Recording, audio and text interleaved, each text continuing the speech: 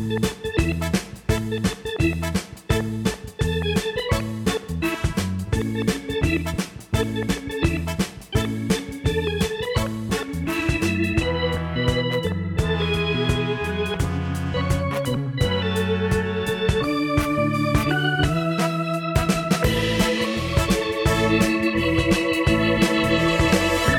and welcome to the True Blue LA podcast. I'm Jacob Birch. The Dodgers are 48-24, and after going 3-3 last week, they're in first place of the National League West by 10.5 games. With me, as always, is Eric Steven. Eric, how are you doing? Very good. It sounded like you were going to say thirst place, and I wasn't going to argue with you. I was hoping no one would point that out. I almost just redid the intro, but I was like, no, you know what? I used to have a really bad lisp as a kid, so I committed to it. First, they're in first place. How about that? They're thirsty for more. They're thirsty for a World Series. I like it. This week, we'll be going over the Dodgers draft, talking about Corey Seager's hamstring, and somewhere we'll sneak a Cody Bellinger update. All of this after this ad break. So yeah, that was our first ad break. You excited, Eric? You know what? It feels right. I wholeheartedly endorse product. Yeah, I'm curious to see what we actually just played. Not entirely up to us, but it's some controversial thing. No, it's up to the good people at SB Nation who have taken us under their umbrella. I'm sure they've picked a wonderful product. We're excited because that money is going to go to paying an editor. I am not a professional editor. I've been doing this for, you know how long I've been doing this podcast now, Eric? It's way longer than I thought. We were losing to the Cardinals. So like 14 or 13. It was 14, right? Might have been 13, but for a while now. And so we're like almost 5. We're at least 4 years, almost possibly 5. Yeah. And so it's been a while. And so I am no longer in charge of the editing. Hopefully the podcast starts sounding way better now that we've got some ad breaks. And unlike when we had ads before, it should we have way more control whenever they play, because that was kind of obnoxious before. So we hope you're all excited for the higher quality podcast, and we'll move on from there. So this is when I get a butt out. Eric, I'm going to let you introduce our guest to talk about prospects in the draft. Yeah, just real quick before I do that, first of all, it's been a while, but also, what if our first ad was Farmer John? Like after all these years of talking about it. Oh my gosh. That would have been great. Oh my gosh. But anyway, so a little bit of a break from a format because we have a guest this week, and it's a great guest. The MLB draft was 2 weeks ago, and to just discuss the Dodgers draft, we have David Hood on, who's written about prospects for a few years now, several years actually, and a few years at True Blue LA. David, how are you doing this evening? Doing well. Thanks for having me, guys. Sure. So as I'm not really doing day-to-day site managing anymore. So I was telling you before we started, my investment in the draft, which is my concentration's usually in the majors anyway. And so the draft was sort of a necessary evil for a while. But now, since I've sort of taken a step back, I am more ignorant about this draft post-draft than I have been in probably a decade. So you're an invaluable resource for us right now. But just, I guess, to get things started, the Dodgers had the draft. They had 41 picks because they had the extra first rounder from last year. What were your initial thoughts? Any broad takeaways that you saw from the draft? Yeah, I think they did pretty well. I kind of mentioned in some of my articles leading up to the draft that I didn't feel like this was the deepest class. It's going to have some obvious stars. I mean, the guys in the top 15 picks, there's about 11, 12 of those that are really, really good players that would have gone in that location in most years. But after that, I really don't think the talent necessarily measured up to some of the more recent years. So having said that, the Dodgers did get pretty good value throughout the first 2 days. There was 5 players total that they selected on my top 200, and all within, 5. I should say 5 that are more likely to sign if you don't count some of the late picks that are kids that are almost certainly going to college. So they were able to get a lot of players right at or about ahead of where I had them ranked. So that's always, from my side, looks good on the Dodgers end. And really targeted especially college power and college strikeout performance. So two areas that have done them pretty well here in recent years. Going back to that well is kind of it's kind of Gasparino's MO at this point in the draft. Yeah, and like just looking back a few years, Matt Beatty, speaking of college power, he's batting third for the Dodgers tonight. So like you never know with some of these guys. Like sometimes they'll hit and then they'll just make their way through the minors fairly quickly and be an actual major league asset. So who knows, right? And I believe it was Gasparino made the point that you look in the majors today and the college profile plays. It didn't always used to be the case, but a lot of stars are still coming from the college ranks. And like he said, there's still room for improvement with these college guys. And maybe we won't talk about that so much with the first two guys taken, but some of the guys down the road, there's definitely probably some place for some growth, and maybe they can turn some of these guys into real quality major leaguers. I know I don't mean this to like call you out or anything, because it's more impressive than anything else. But I know in previous years, it's just the insane effort you do to put together your like top 200 or however big it goes in some years, your list of draft prospects, and then you actually mock the first 10 rounds, or at least the Dodgers picks in those rounds. And like in previous years, you've actually like nailed a couple picks, maybe not the exact round, but the fact that the Dodgers took them, and the article is more focused on like what their profile might be and who might they be targeting, that kind of thing. So, but like I noticed this year, like I didn't see anyone. Maybe I skimmed it, but no one that you picked or mocked to them actually got picked by them. But it kind of still fit the general profile of their draft, didn't it? Yeah, I think it did, and that with that project, I use on the board are fairly good educated guess. You look at guys like that they ended up taking, like Ryan Pepio, the Butler right-hander in the 3rd round, Aaron Oschenbein from Eastern Kentucky in the 6th round, and then even down like the 13th, 14th round, Cantleberry and Mellon. Not all those names were on my top 200, but definitely guys that I kind of looked at and knew they fit sort of the Dodger mold. They're not really straying too far from what they've done the last 2-3 years in terms of what they're targeting from the college level. So you can narrow down that pool of players on where to target for that exercise. But I think at this point now, with Gasparino and has been here as long as the Friedman regime, we have a pretty good idea of what they target and where they're going to go in the draft. Yeah, I did a summer internship 1 year in college at Cantleberry and Mellon. It was really fun. So they've signed, as of right now, they signed their first rounder, Cody Hosey. They haven't yet signed Michael Busch, who was the other first rounder, the JT Ginn piece. Any initial thoughts on those guys? Both college hitters. What do you think of those two picks? Sure. Well, starting with Hosey, he's a guy that I looked at a lot. I honestly thought was probably going to go ahead of the Dodgers. College bats tend to rise come draft day because it seems like it's a little more of a known quantity. I had him ranked 27th, so really going at 25th is right in line with where I saw his value.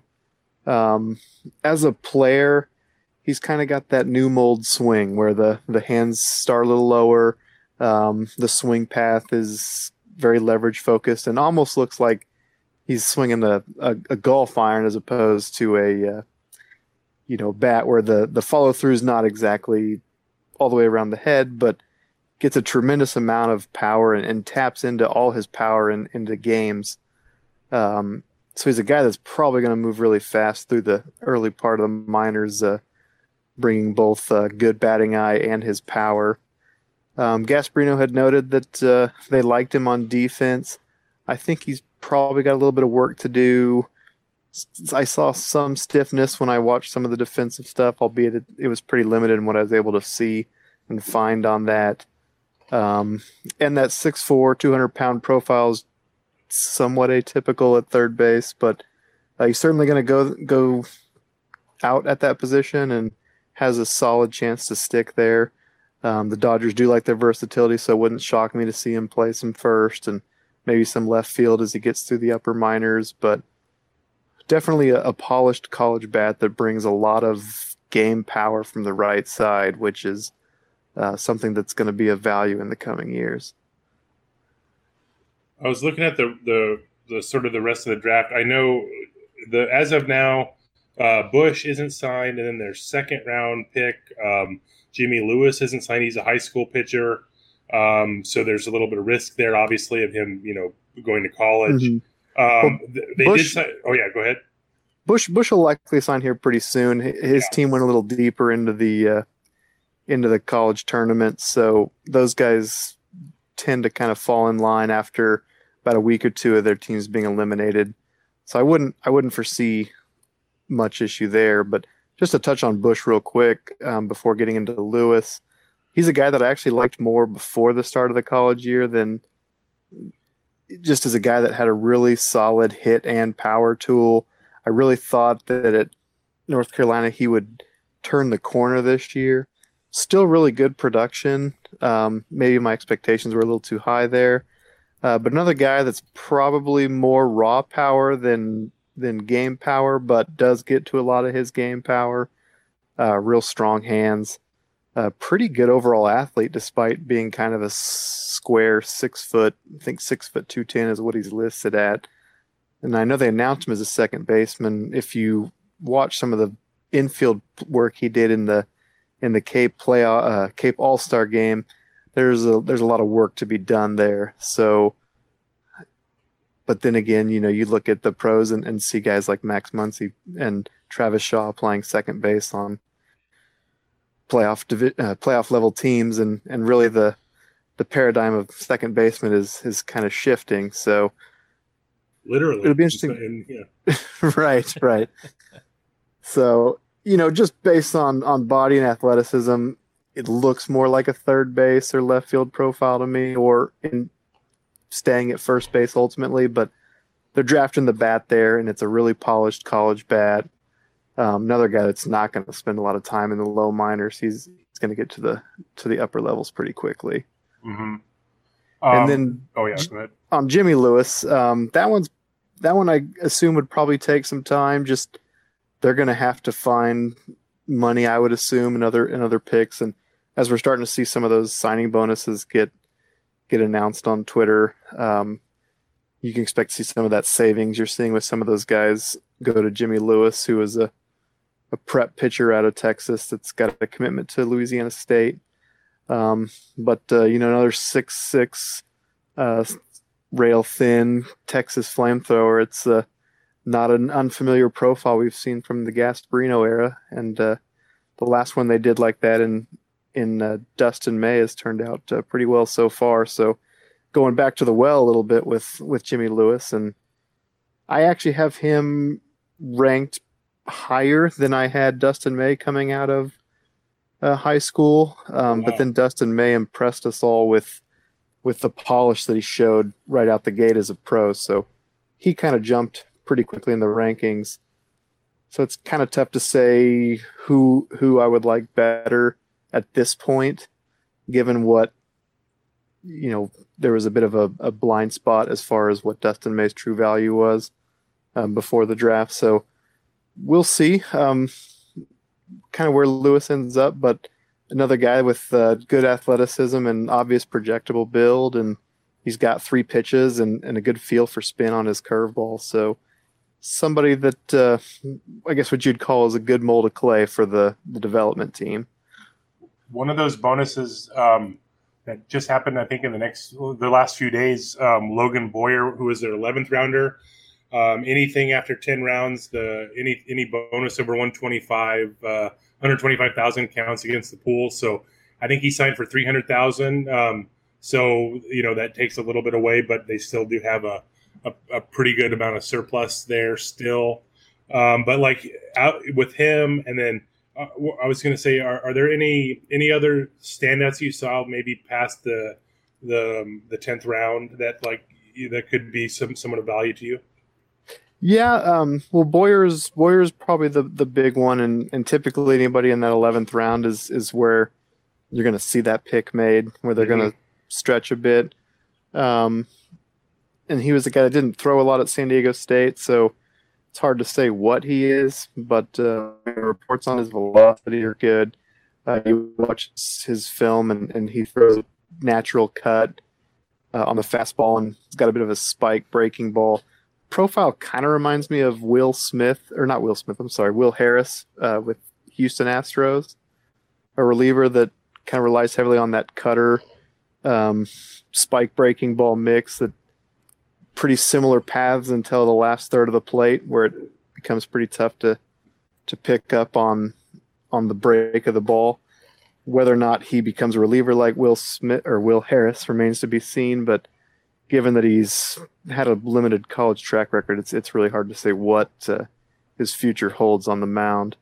In similar vein, their 18th round selection, Jeff Belge, he came out of the Northeast as a prep, pretty well regarded. In fact, there was even some talk of him eventually being a high round guy, kind of in that Sean Newcomb mold with the Braves. Real tall left-hander, actually has decent athleticism and looked like he could control his mechanics pretty well as a high schooler. Never quite got it put together at St. John's. And in fact, some of the scouting reports you read will even tell you that his velocity dipped this year. But you know, if you're a believer that if you've shown it before, then you have it somewhere. He's kind of a good project for the development team again, as a guy they may try to get back to his old ways as a prep star. Mm-hmm. Okay, go ahead. No, go ahead. That was it. Oh, I'm sorry. Just, you know, I guess the common question of any time a draft happens is, you know, it's probably the top two or the top one or two picks, but are there any of these Dodgers draft picks that you foresee, like, are they like almost automatically into your top 10 prospects, or do you kind of have to see them first before you sort of rank them? Well, I like to say that the rankings on the draft board kind of reflect where the player would go into the system without ever, facing a pro pitch or throwing their first pro pitch. It doesn't always work that way. Oftentimes after the draft, I get more information or more video and can make an even better call on a player now that I can drill down specifically on that player. But in this case, just grades alone, Cody Hosey's going to move into the top 10. I had him as a 55 tier player. If he hits his way through the short season and even into low A as I expect him to, probably could creep up into the 60 tier before the end of the year. And that puts him in range of being in the top 5 before the year ends. So that's pretty good value for late in the first round. Michael Busch was the highest rated player I had in the 50 tier, and I really struggled deciding whether I wanted to include him as a 55 grade player versus a 50 grade player. The tiers are where I really put my value in the player as far as that overall grade versus their rankings. So given that I had Michael Busch so close to that 55 grade, it wouldn't surprise me if he comes in and hits as well as expected, that he would also move into that 55 tier, which would put him likely somewhere 6 to 10 in the back of the top 10. And then after that, Jimmy Lewis will grade out before throwing a pitch at the back of the top 30. So it's safe to say that probably 3 of these picks are getting into the top 30 before they ever have to perform at the pro level, which is a good start. So, because once these other guys get in and either hit or pitch above expectation, we'll see some movement. And I do think there's pretty good depth in the class that they brought in that could fill in some of the gaps in the system that's already pretty deep. back in 2012, Paco Rodriguez was drafted by the Dodgers, and he actually made the majors that year. That's super rare, but I know it's on like the the front or the back of everyone's mind because specifically with this Dodgers bullpen, it's their weak spot, and people are going to want to know like, are any of their draft picks like are any of them like someone you could actually see in a major league bullpen this year? I figure the answer is no, but if not, let's expand it to say even like next year. Yeah, I mean, the answer is probably no. There were guys that, had they gone that route, there are some college relievers like Matt Cronin at Arkansas who really are not going to be moved into the rotation in the minors and are strictly relievers that could have moved quickly. They did take relievers in rounds 4, 6, and 7, college relievers. And in fact, the round 6 reliever, Aaron Ostenbein, is one of the older prospects in this draft. However, as a fun fact, he's a leap year baby, so technically out of birth dates, he's only 5-ish. But he's a guy that could move pretty quickly as a reliever with pretty crazy strikeout numbers and a pretty advanced repertoire of mid-90s fastball, kind of a spike breaking ball and a split finger. But of those relievers, the guy I really liked was the 5th-round pick, Jack Little, who was Stanford's closer. Really looks, though, like he could be a starter at the next level. And it's said all the time about converting college relievers to starting, and rarely that works out well. But Jack Little did throw a lot of innings as a reliever and was kind of used in that old Houston Street style 3-inning save type performances for Stanford. So he's a guy that could move really fast if they left him in relief, but I think he's going to stay in the bullpen. So really, of guys that would have a shot in the next 2 years, you're probably looking at those top 2 hitters in Cody Hosey and Michael Busch if they can carry their tools up to the mid minors and be knocking on that door. I looked up Oxenbein, and he was born in 96, so 2020 to 2023 are going to be his age 6 season. So he's going to shatter all the records, I think. David, thank you very much for the draft. Before we let you go, I do have one question, and it's more prospect related than draft. We talked about this last week. I thought it was a good question. I wanted your opinion on it. Will Smith and Keibert Ruiz are, 2 of the Dodgers' best prospects. They're both catchers. We saw this with Dioner Navarro and Russell Martin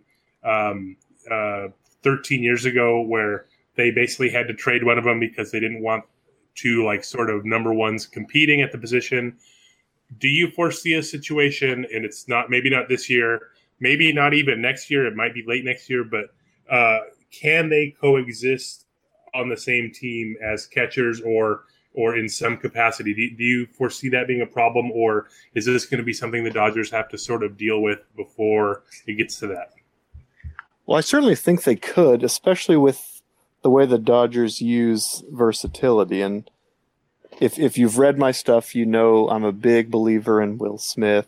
I actually ranked Will Smith ahead of Keibert Ruiz, so I was really excited to see him play at his level in AAA this year, as opposed to last year where he really struggled at the end of the year and probably cost himself a chance for a September call-up and maybe even some postseason action the way he was playing at AA. But Smith's a guy that is an excellent catcher that can also fill in some at third, probably second a little bit. So if you had both of them at the major league level, I don't think necessarily one's standing in the way of the other getting ample at-bats. The only issue I see is I don't know if Keibert Ruiz ends up making the majors with the Dodgers, being as that he's probably their top trade chip at the moment. Mm-hmm. And if they're going to make any big move to acquire talent at the deadline, you got to believe his name is going to be the name that a lot of teams are going to ask for. And is a guy that they probably can afford to part with if you're going to part with one of your top-level guys, considering how well Will Smith's playing and the depth of the catcher position in the system.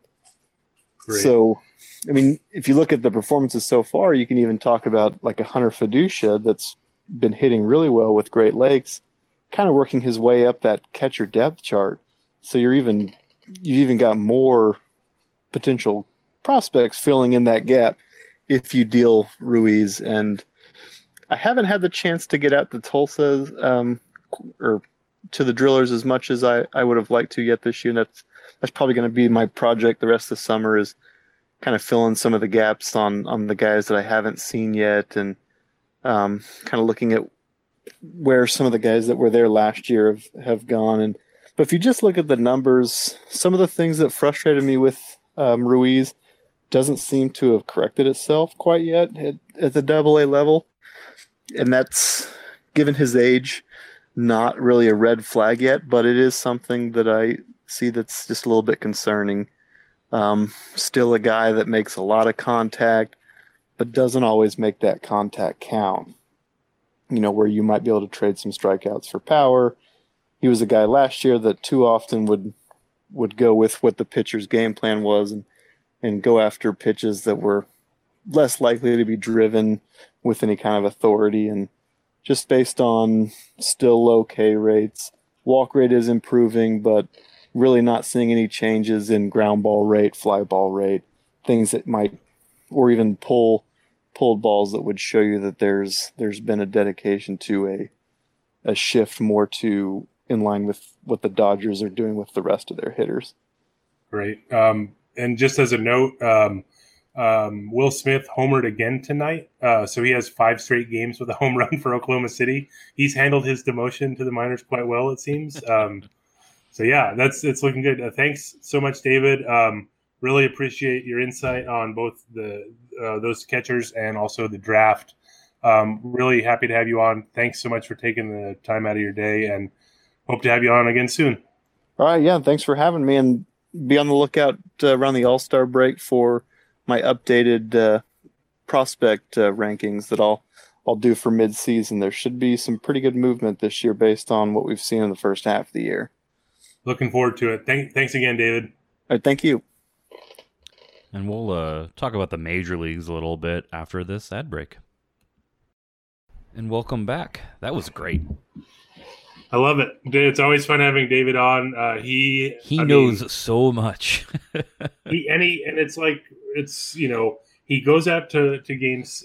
He goes out to minor league games. He watches a ton of video. And his comps are always it's never these lazy comps. It's like, yes, this 4-string starter. I'm like, oh yeah, that guy. that is a good profile. And he doesn't he really tailors it. I know he used to write about Rocky stuff for a while. He really knows the team. He's familiar with the sort of drafting philosophy, or at least what they've shown with their picks, and he sort of tailors his not rankings, but when he tries to do mock drafts or things like that, he's thinking along with them. So it gives a solid sort of a realistic insight to it, I guess, is the best way to put it. Well, you and I were talking about how long we've been doing this podcast, so we should talk about someone that you and I have talked about with David from a prospect perspective. Cody Bellinger, you have an update for me? I do. He is. He actually got back into the home run game last week. Hit 3 of them, and he is his pace right now is up to 52 homers and 131 RBIs and 18 steals. So he's not quite the 50-20 club, but close enough to where it's doable. But I was looking up. So he's on pace for 131 RBIs, but even getting to 120 would be relatively noteworthy, at least since the Dodgers moved to LA. How many players would you guess have driven in 120 runs since the Dodgers moved to Los Angeles? As a Dodger, right? Yes, as a Dodger. Yeah. That'd be everyone in the majors. Yeah. 120 RBIs for the Dodgers as an LA Dodger.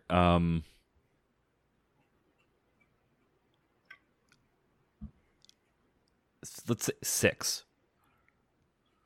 You are very close. Okay. It is 5. Okay.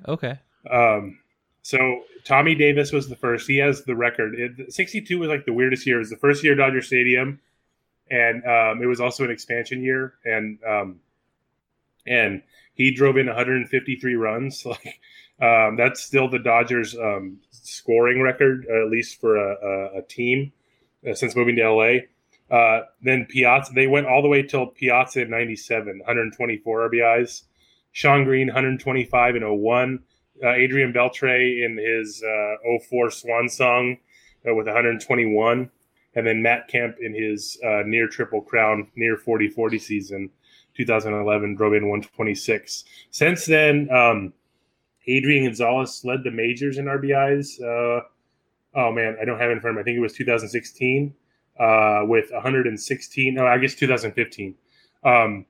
But yeah, so that's they don't get to 120 very often in LA. So we'll see if he can get there. On the sadder news, another prospect, former prospect that you and I have talked about, Corey Seager. The story of the Dodgers offense on quite a few players are going through either slumps or mini slumps, but Corey Seager was anchoring that offense, and then he pulled a hamstring. It tore. It was like I said, a 1 or a 2 tear of the hamstring. So I guess initially, Dave Roberts like the night of, and that's always like a guess at that point because they don't really know much. But he was like, "Yeah, it sounded like a guess." He's like, "Yeah, it's a grade 2." But so, and that's usually like a 4 to 6 week thing. That they did the MRI and they said it's somewhere between a grade 1 and grade 2. But he's like out basically till at least after the All-Star break. So at that point, like we talked about the schedule last week, and it was like how they had 26 games left. So he did it in the second game of that stretch. So he'd miss. It'd be like a 4-week miss if he doesn't play till after the All-Star break, and like at least 24 games missed. So that seems right to me, and it might even be a week or 2 longer than that. Who knows? But that's roughly where they're at right now. I'm going to the Fenway Series, which is the first series after the All-Star break, and I'm really hoping it's exactly right. I'd love to see him. That would be something. Plus, they could be like, well, he could play DH since like to ease him back in. There was some precedent here in 2013, his first full minor league season. He missed 3.5 weeks with the same left hamstring tear. So not sure what the exact severity was, but that's roughly similar. So basically in the interim, like Chris Taylor is going to be the sort of primary shortstop going forward. Kike is basically at second and fills in elsewhere at times, but it's basically going to be Chris Taylor at short, and that's he's been bad this year. Like at the plate, like I was looking up entering Monday, he was at 223, 294, 391. His OPS plus is 79. His WRC plus is 80. I looked at Baseball Prospectus because they have that like DRC plus this year, which is a tad different than the others, but it's roughly similar. He's at 78 on there, so he's basically been bad all the way around. I wanted to see where he was at with like his batted ball stuff, and it got even more depressing. If you look on his StatCast numbers, based on his batted ball data and like exit velocity, things like that, his expected batting average is 197. His expected slugging is 311. His expected WOBA is 257. His actual WOBA is 294. So he's been expected to be even worse than he has been. Like if you look at like player pages, if they're like near the top of the leaderboard, their numbers they're surrounded by like a red glow. And it's like it's pink, and then it gets like fiery red or like hotter red as you get. Like Cody Bellinger is basically a bunch of red on his page, and then Chris Taylor is like a lot of blue. It's like the opposite end, and I was like, well, I wonder what the thing for that is. And so I scrolled over each of these. The expected batting average, bottom 3% of the league. Expected slugging percentage, bottom 5%. Expected WOBA, bottom 1%. And then his average exit velocity is the bottom 4% of the league, 84.3 miles an hour. So he's just not hitting at all. Like, and they have to kind of, hopefully he at least turns it around to closer to what he was last year, which was a downgrade from 2017, but still like a productive major leaguer. So they have to get something out of him because and the other option is Kike Hernandez, who is also struggling. Right, basically roughly hitting the same as Taylor on the season, although a little bit better batted ball data.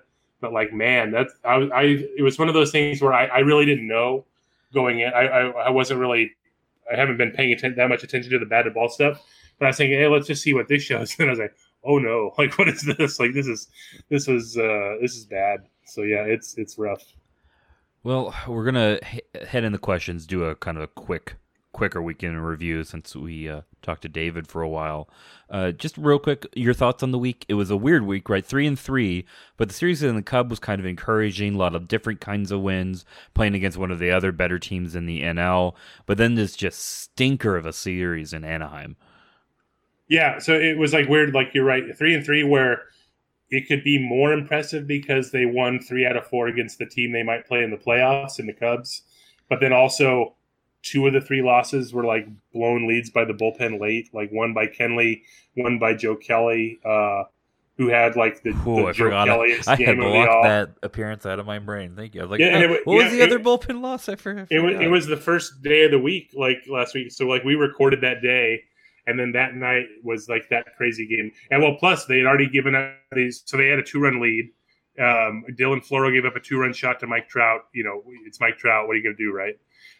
And then so it's a tie game. Then Joe Kelly, who hadn't pitched in any kind of leverage at all for like 5 weeks. We talked about him on Monday, the day of the game, right. And we were like, "This is kind of hopeful. Maybe some good stuff's happening." Yeah, but you know that it's been in like low leverage, that kind of a thing.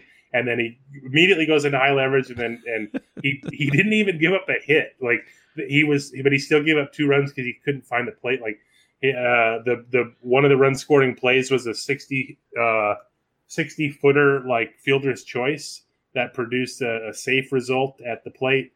He had 3 walks. One was intentional, 2 wild pitches that counted, another one that didn't, that bounced so hard off the backstop that no one was able to advance. So like it didn't count as a wild pitch. Like it was like watching it, you're like, this is art. This is crazy.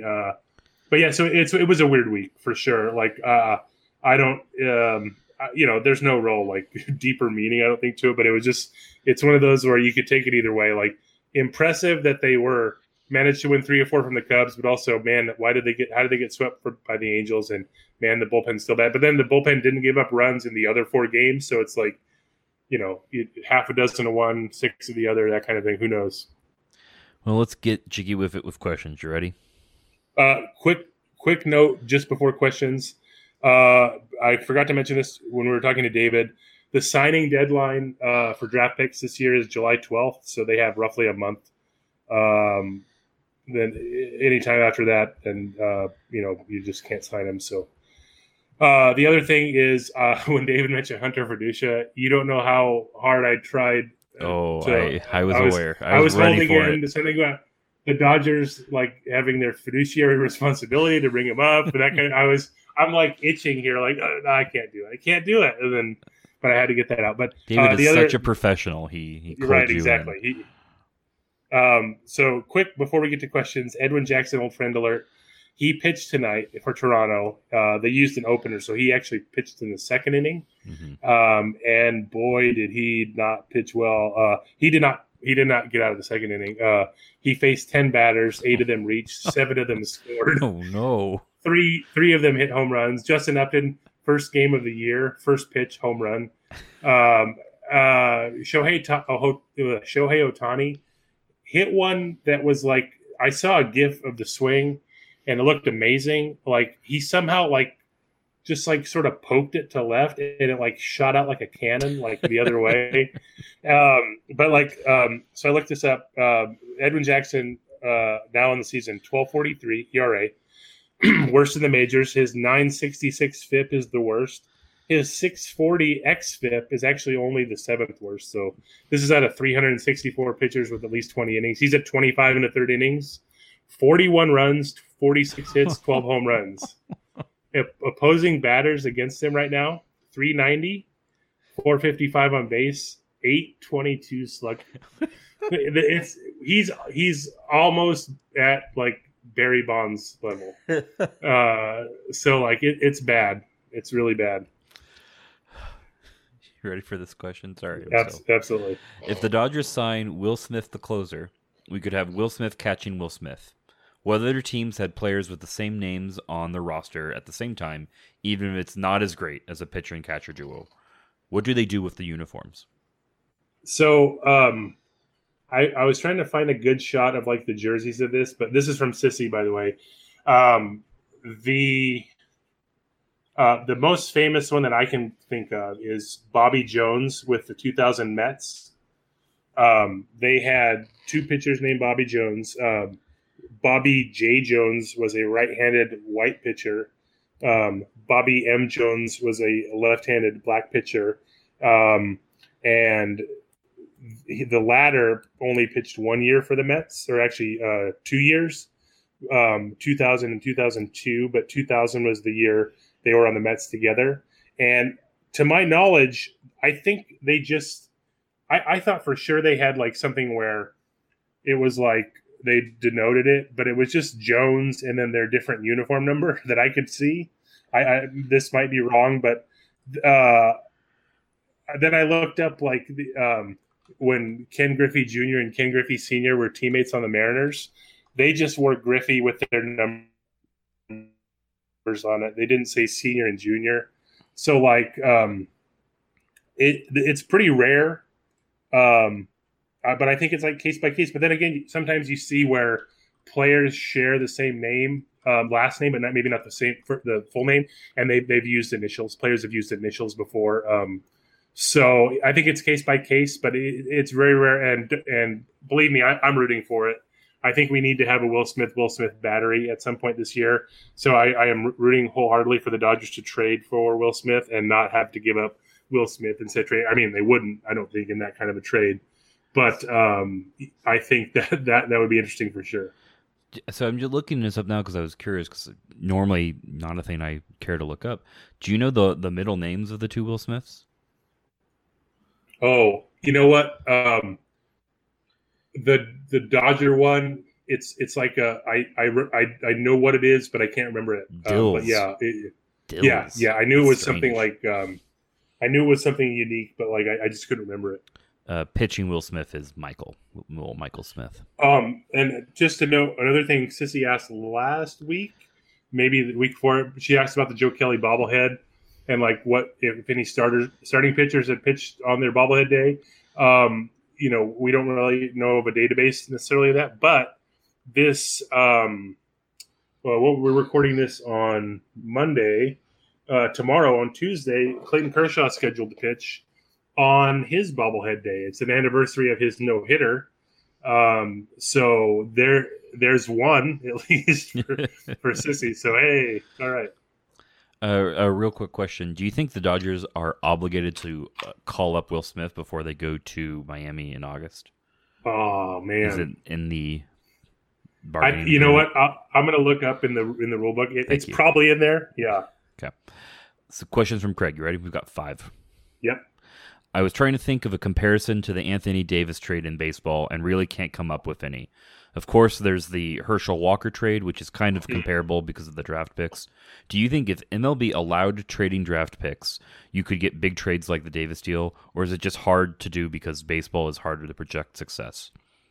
I do wonder what the value of a draft pick would be. Like, I feel like a top 10 pick is similar to basketball, right? Where, like, very, very valuable, but as you get down, it's almost like the later picks would be more valuable than a basketball late pick.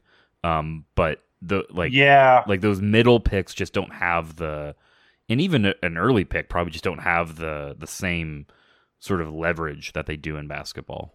Yeah, and it's like, I think trading picks would be awesome in baseball. Yeah, me too.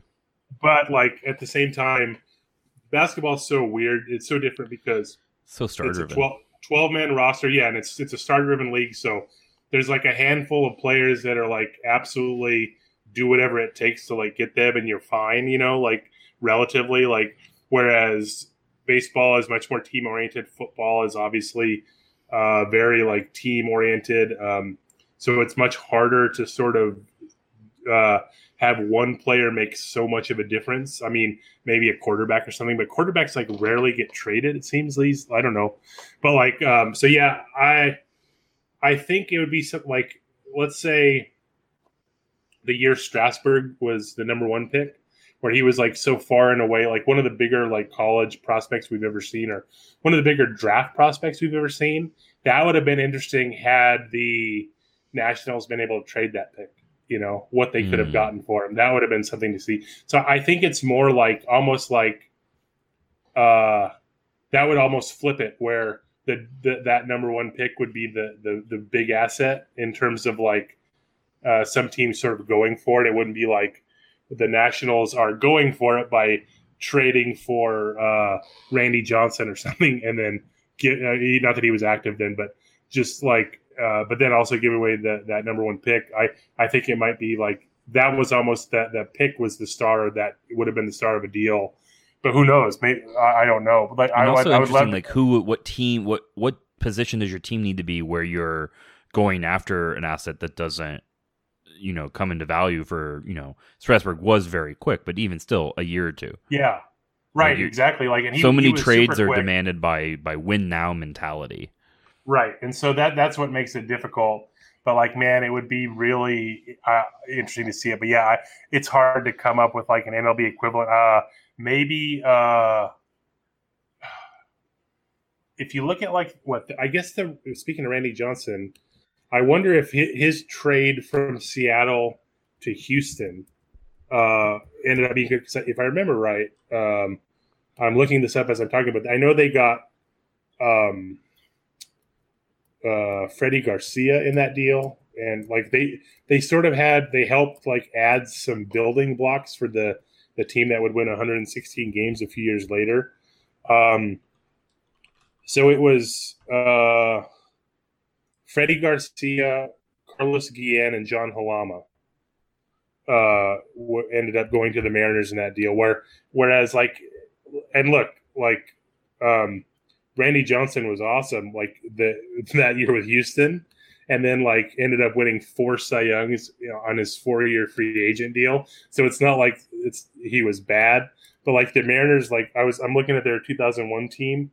Carlos Guillen, he actually was kind of bad. 87 OPS plus, but he was the starting shortstop. But then you look at the pitching staff: Freddie Garcia, 18-6 with a 3.05 ERA. John Halama, he had a 4.73, so yeah, it wasn't that good. But that was like the one that came to mind. Like the one that came to mind for me, and again, it's hard to compare, was Cliff Lee, Brandon Phillips, Grady Sizemore, and Lee Stevens for Bartolo Colon, and Tim Drew. That's just like that is a lot of value and sort of more prospecting. You're right. That was one of the more like heavier like prospect deals you'll ever see. Let's see what you did there. I didn't even think about that actually. Bartolo has got a lot of weight. I know. See what you did there. The Mark Teixeira trade too. The first one. Braves Rangers. That was pretty nuts. It's sort of, they got like Neftali Feliz, and it set up like it helped set up the Rangers like 2 World Series runs. But like even that, it's really you don't. I think teams are so hyper aware. Like everybody's so hyper aware of prospects now that like those trades are harder and harder to come by. Mm-hmm. Yeah. Next question. I'm going to talk to you off the air about the Lakers trade. I'm not happy about it. What a competent franchise just keeps pulling it off. Cody Bellinger hit his 28th home run off a left-handed pitcher in his career on Sunday. That puts him second on the LA Dodger list. Can Eric name the top left-handed Dodger home run hitter against same-side pitchers? Okay, so, man, my first thought was actually Sean Green, but I don't think he was here long enough. Man, Ethier didn't really hit him enough but maybe no. You know what? I'm just gonna stick with Green. I don't really know. That is correct. Nice. You got it right. I'm proud of you. He was short and sweet. 41 of his time in LA. Damn. The St. Louis Blues won the Stanley Cup, ending their run as the oldest franchise that had never won one. My question is, who among the 4 oldest expansion teams will finally break their 50 years without a title? So you've got the Rangers, the Padres, the Brewers, the Nationals. And the Nationals and the Mariners are the 2 teams that have never appeared in a World Series. I mean, the Nationals are like disappointing again this year, and they're probably not going to make the playoffs. But it seems like they are the most like they're closest or like readily built. That said, it's really hard to say anything but the Padres, just because the sheer amount of talent they have, and they have to. There's a lot of steps between having the up and coming talent and actually starting to win. They're starting to this. They're not quite there yet, but like I think within a few years they'll be really good. So I would probably pick them over the Nationals, and obviously the Nationals are counting the Expos years. But yeah, I think if I had to pick one, I think I'd pick the Padres. It's interesting because you have to kind of go both on how the teams currently look and also just the franchise's willingness to spend and expand, which is where normally you would discount the Padres, but they've been showing the willingness to do that. So I'm going to say the Brewers. I think they have enough of a sort of chutzpah to maybe pull it off. Like they'll have to get a little lucky probably to beat some of the AL teams, but they were 1 win away from beating us and going into the World Series, and then who knows? They've got a puncher's shot for sure. I don't know what made in my head me not hear the Brewers, but you're absolutely right. They are clearly set up better than any other team at the moment. Like they could win this year. Like, but I also and they're not set up well now. But in terms of just how the franchise has been run in the past, and I expect to run in the future, the Rangers, I wouldn't surprise me at least if sort of none of these teams really do it in the next 5 or 6 years, but then come down the line when some of the hopeful prospects for the Rangers hit their peaks, and then maybe they make a big signing or two. So we'll see. Yeah. Yep. Although records for the first half are based on how many games are scheduled before the All-Star break, it is still something. So Gary Sheffield hit the most home runs by an LA Dodger with 27 in the first half. Can Bellinger top that in the next 3 weeks? Yes. I mean, yeah, it's 3 weeks, and he's 4 shy. So yeah, I mean, like he just hit 3 last week. I know he had a slump where he didn't really hit one for a while, but like if he just hits 1 a week, he's 1 shy. And so we've got a trip to Coors in there. Yeah, they and they play a lot at home. He hits a lot of home runs at home, so. Yeah, I think he will get to that number. Did you see the San Diego Colorado series at Coors? I wrote about it yesterday. Like it was like the Friday night game it should have been the signature game, but it ended up not being. It caught me by surprise because it was 11-4 Rockies in the 8th, and then the Padres scored 1, and then they scored 6 in the 9th, and then 5 in the 12th. And they won, and then on Sunday. The game was like 9-8 in the 3rd. And I was like, what is going on? And I started looking up. I'm like, man, they have scored like every run this series. And I started looking up and like that there's this famous like Dodgers Rockies series from 96. They scored 85 runs in that series.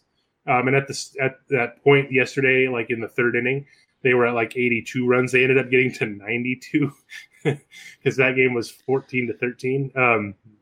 But like they set a major league record for runs in a 4-game series. But back to that Dodgers Rockies like 4-game series. That game ended with a 16-15 Rockies walk-off. It was probably the most Coors Field game of Coors Field history.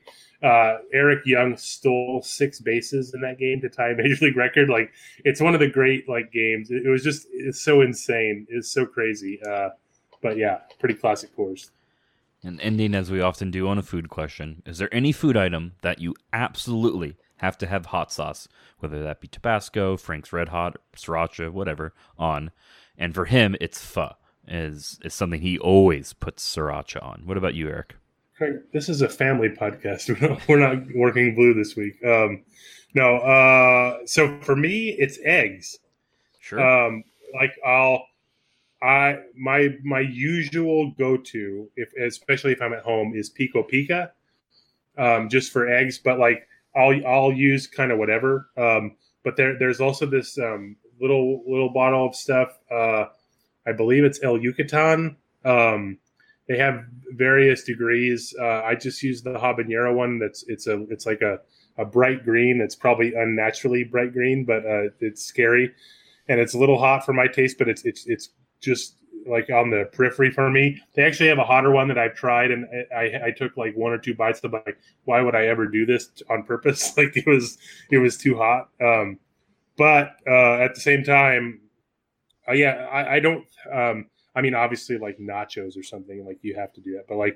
But just in terms of like a regular meal, I almost always throw some hot sauce of some sort on eggs. I am a very frequent hot sauce user, kind of on everything. I usually have a Buffalo E sauce in my house, a Louisiana style, very vinegar heavy sauce. Oh, nice. And then I'll sometimes have like a particularly really, really hot sauce, or maybe I'll have some Cholula around the house. For sure. But usually Louisiana is what I go to.